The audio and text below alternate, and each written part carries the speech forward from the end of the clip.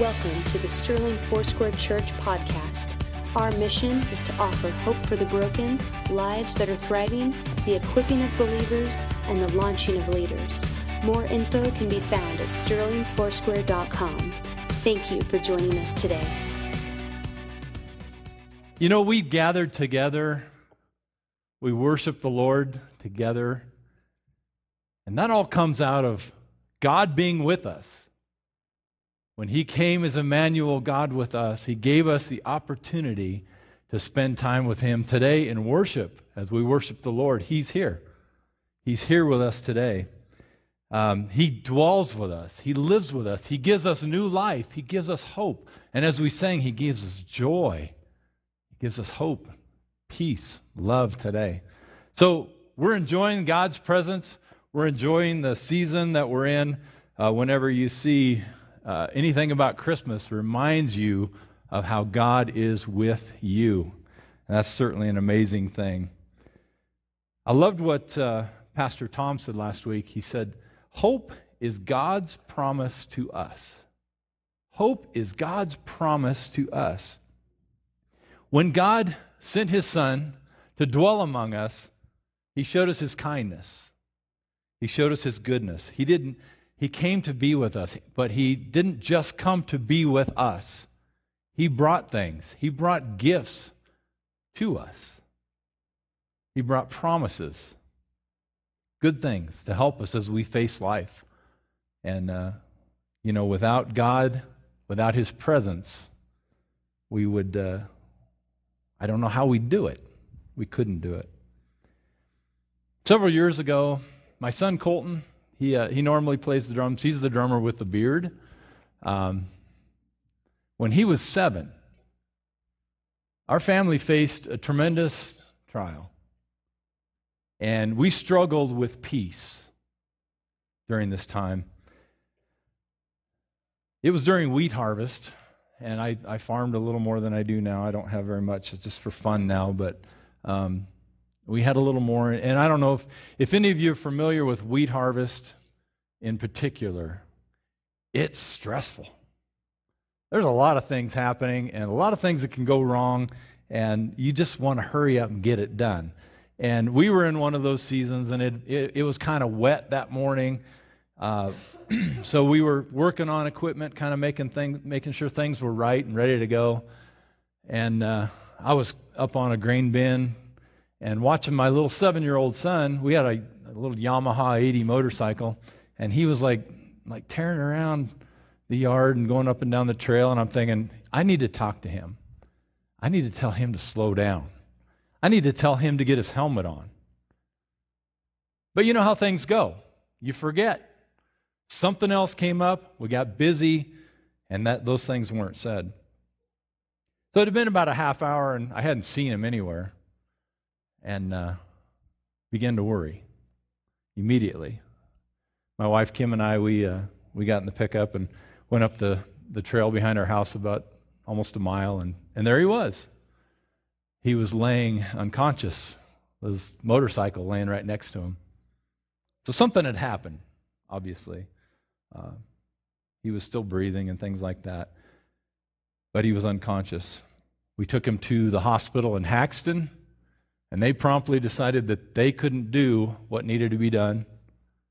So they called the Flight for Life, landed at the high school parking lot in Haxton, and took my little 7-year-old boy to Children's Hospital in Denver.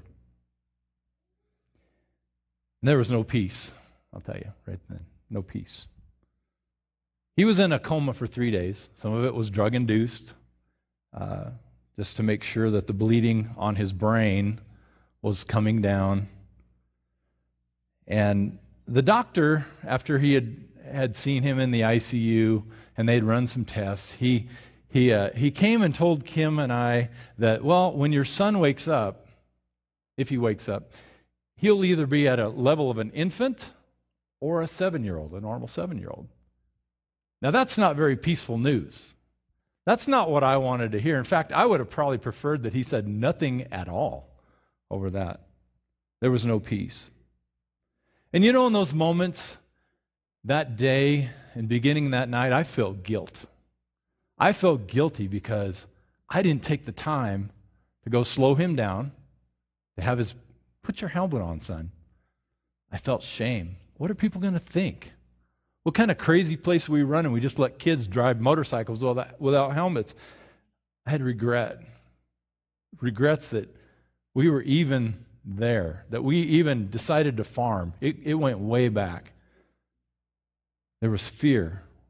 There was emptiness, but not peace. Have you ever felt that before?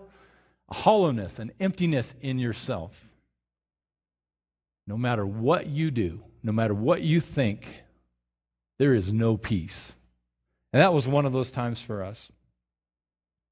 And I wanted to fix it. I'm a fixer. When something's wrong, I fix it.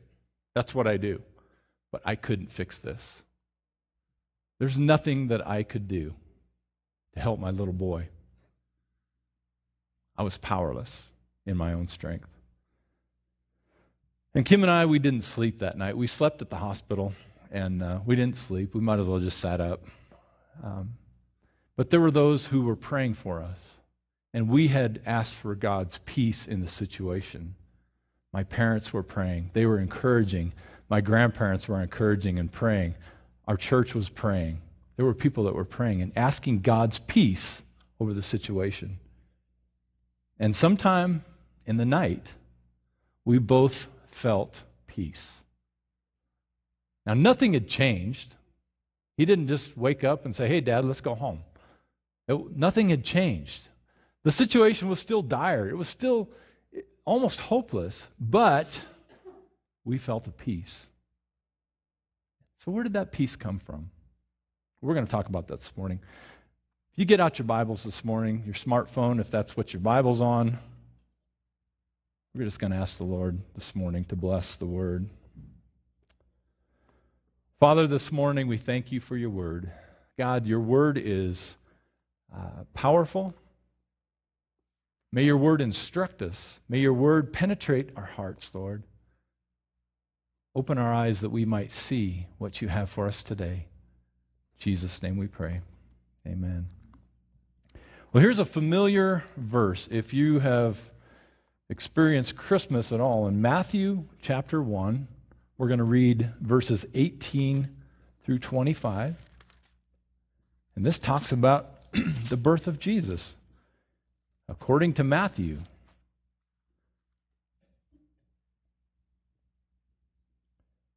This is how the birth of Jesus Christ came about. His mother Mary was pledged to be married to Joseph, but before they came together, she was found to be with child through the Holy Spirit. Because Joseph, her husband, was a righteous man and did not want to expose her to public disgrace, he had in mind to divorce her quietly. But after he had considered this, an angel of the Lord appeared to him in a dream and said, "Joseph, son of David, do not be afraid to take Mary home as your wife, because what is conceived in her is from the Holy Spirit. She will give birth to a son, and you are to give him the name Jesus, because he will save his people from their sins." All this took place to fulfill what the Lord had said through the prophet. The virgin shall be with child. So they will call him Emmanuel, which means God with us. Joseph woke up, he did those things. So I must admit, that must not have jived with what's on the screen, but that's okay. You guys know, you know this verse. You know exactly what I'm talking about. So Joseph is kind of the point where we're going to talk about peace this morning and how Joseph dealt with circumstances that he faced. And just reading this a little more carefully, like sometimes you read Scripture and you read it again and again, and a few years later you read it and it's like, wait a minute, I didn't see that. What did Joseph face? What were the fears? What were the complications? What were the difficulties that Joseph faced? Now, Joseph was told that his wife was pregnant, but it wasn't by him. He knew that, right? How many of you would have, men in here, if you were engaged to a woman and she became pregnant and you knew it wasn't you, that would cause a little bit of stress, wouldn't it? Like, what is going on here? Joseph had to consider divorce before he was even married. Before anything was consummated, he had to consider divorce. Have you faced difficult circumstances before? I would imagine that if we were to pass the mic around and you gave one instance of a difficult circumstance, we could be here for a while. Because I have a theory that every person in here has faced difficulties. I have a theory that you have faced difficulties beyond your control where you didn't know what to do. Am I right? It's part of who we are. It's part of the broken world that we live in, where sin reigns. But I got good news for you, and it's coming. We have a choice to make. When we face difficult situations, we have a choice to make. Are we going to stay in that place of uncertainty and unrest and turmoil? Or are we going to trust God for the peace that only He can give?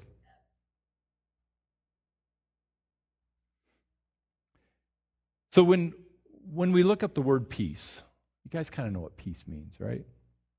I like to look up what the opposite word of peace is. And you know, if we were to look in the dictionary, the opposite of peace, you may say, is war. But in God's climate, the opposite of peace is fear. The opposite of peace is fear. What's the opposite of perfect love? It's fear. Fear seems to be kind of something that we struggle with a lot, right? We're always at odds with fear, but peace is the opposite of fear. And our fear of failure, our fear of rejection, our fear of loss, our fear of pain, even the fear of losing control in a situation, those things rob us of peace. They take peace right away. I've got 3 points I want to share with you this morning about God's peace. And maybe compare just a little bit of how the world views peace, but mostly about what God says, because that's the most important thing. God's peace is perfect. And that word perfect means complete. You don't need to add anything to it. God's peace is complete. It's completely fulfilled. Turn to Isaiah 26:3. This is the verse that talks about God's peace. You will keep in perfect peace those whose minds are steadfast, because they trust in you. Just like perfect love casts out all fear, which is the opposite of peace, perfect peace is a result of having our minds steadfast on the Lord and trusting in God. You know, a lot of times, if you were to Google, how do I find peace? Maybe you've done that before. I did it the other day, just to see what was there. You might find that you need to empty yourself to find peace. That you may need to find your center, or that you may need to simply find your happy place. You guys have heard this before. I can be completely honest and transparent with you this morning. If I emptied myself of everything that wasn't Christ, and it was just me left, that's frightening. How many of you guys know what you're like? I know what I'm like. Apart from Christ, apart from the peace that God gives, I don't think I'd be here. I don't think you'd want to be around me. And that's just the truth. And to be steadfast, to keep our minds steadfast, to keep our minds propped up on God, to keep, the Hebrew word means to prop up, to lean upon, to take hold of. my mind steadfast, taking hold of God's promise. It's something I have to do. So we bring Joseph into the picture a little bit. Joseph was a devout Jew. Joseph knew the law. Joseph, I'm pretty certain, knew this verse in Isaiah, talking about he knew that if he kept his mind on God and the things of God, he would be in perfect peace. Because what Joseph accomplished through the visit from the angel and through the trial that Mary had presented him with, he found perfect peace. He found God's peace. So he had to have known this. He had to have known who God was and trusted him. So God's peace is perfect. The second point is God's perfect peace is found in his presence. Turn to John 16:33. In his presence, where God is. And that's what this sermon series is. Emmanuel, God with us. God is among us. God is here. John 16:33 says, I have told you these things so that in me you may have peace. In this world you will have trouble, but take heart, I have overcome the world. I want you to notice something there. It says, in me you may have peace. Jesus says that in him we have peace. And trouble is coming. Did you know that no matter where you're at today, if things are smooth and sailing's good, trouble's on the horizon. It's always that way. It's always been that way for people. And just because maybe you call yourself a child of God, maybe you call yourself a Christian, you're not exempt from trouble. Because Jesus even said it. He says, in this world, you're going to have trouble. But don't worry. Don't panic. I've overcome the world. I've been there. I've done that. I have an answer for you if you would trust me. And God spoke to Joseph as well. And he says, don't panic. Don't divorce. Don't freak out. It's under control. And God's presence brought peace to Joseph. Just like God's presence brought peace to my family when we were going through a very, very difficult time. I don't know how we would have done it without it. We wouldn't have. We wouldn't have made it. So God's presence is where perfect peace is found. And the third point is that have you noticed I'm using P's? A lot of P's? That might be for your benefit, but it's probably more for my benefit, so I can remember where I'm headed here. God's perfect peace is a promise. Like what Pastor Tom said last week about hope, it's God's promise to us. Well, God's peace is a promise to us as well. He promises peace to us. Jesus himself is peace. Turn to Isaiah 9:6. We're going back to Isaiah a little bit today. Speaks a lot of the Messiah, Jesus, and who he is. This is another Christmas verse. You've probably seen it written a few times already. Isaiah 9:6. For to us a child is born, to us a son is given. And the government will be on his shoulders, and he will be called Wonderful Counselor, Mighty God, Everlasting Father, Prince of Peace. It's in his name. He is peace today. Ephesians 2:14 is another verse that talks about how Jesus is peace to us. Ephesians chapter 2, verse 14. For he himself is our peace, who has made the two one and has destroyed the barrier, the dividing wall of hostility. This verse is in reference to Jews and Gentiles. Jesus has broken down the wall that divided man, the Jews and the Gentiles. But Jesus has also broken down the walls of hostility between man and God. So it's a dual purpose thought here. Jesus has broken down walls that would keep us from God this morning. And his peace makes that possible today. John 14:27. I love this verse. This is one I couldn't tell you for sure, but I would imagine that I thought about this the night that we were wrestling with peace and our son.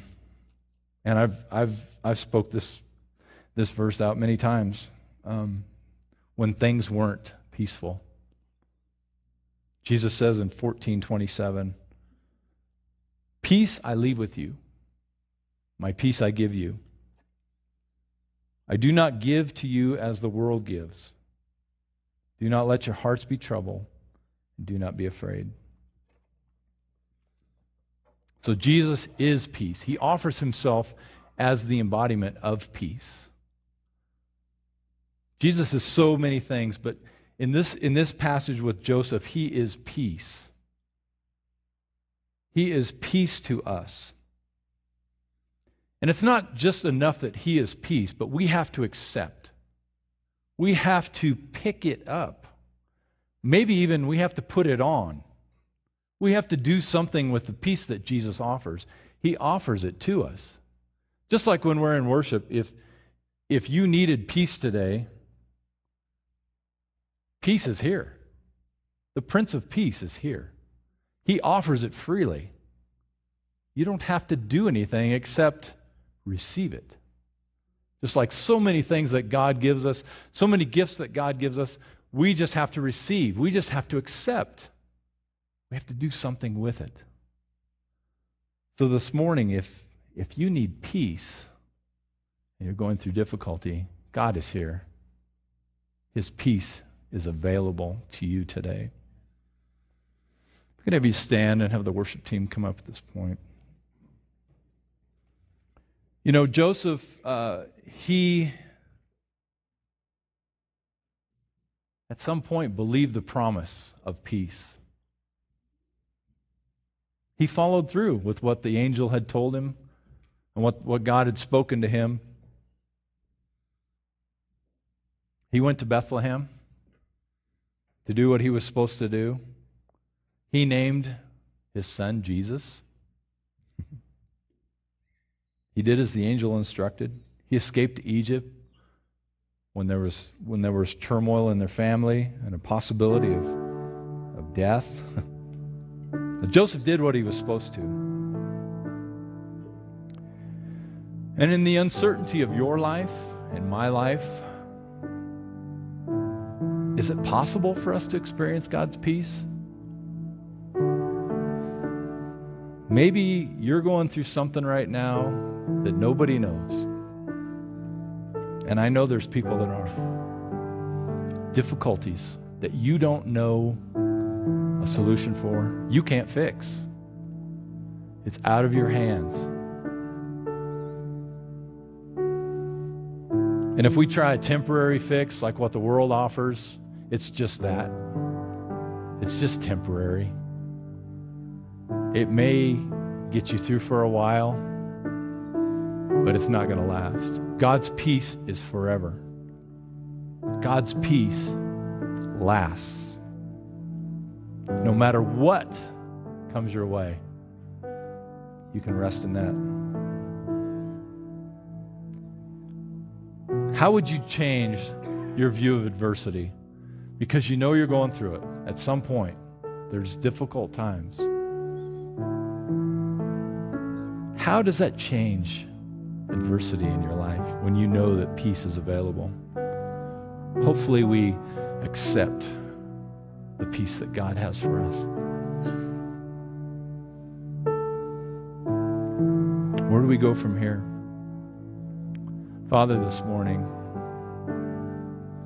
God, I pray for those that are here today that are experiencing difficulties, Lord, beyond what they can handle, beyond what they know what to do. God, we simply reach out and take your peace, God, that you offer freely to us. The strong peace that you offer, that's permanent, that we can look to in times of trouble. God, we can always turn to you. And Lord, we know that in this life there's going to be trouble, but you have overcome the world. God, you have been there. You've done that.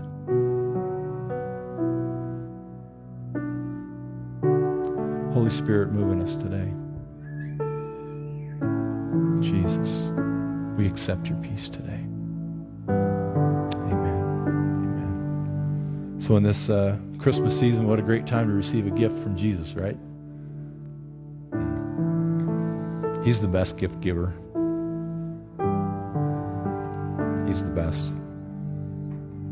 We've got 3 action steps this morning, like you did. Jot them down. Take a picture if you want. John 16:33. Read that. And then thank God for the peace that he's brought you through, the difficulties that he's brought you through that you faced. Second one, ask God to reveal areas of your life where fear has robbed you of your peace. And number 3, if you are facing uncertainty, in faith, receive the peace that Jesus offers.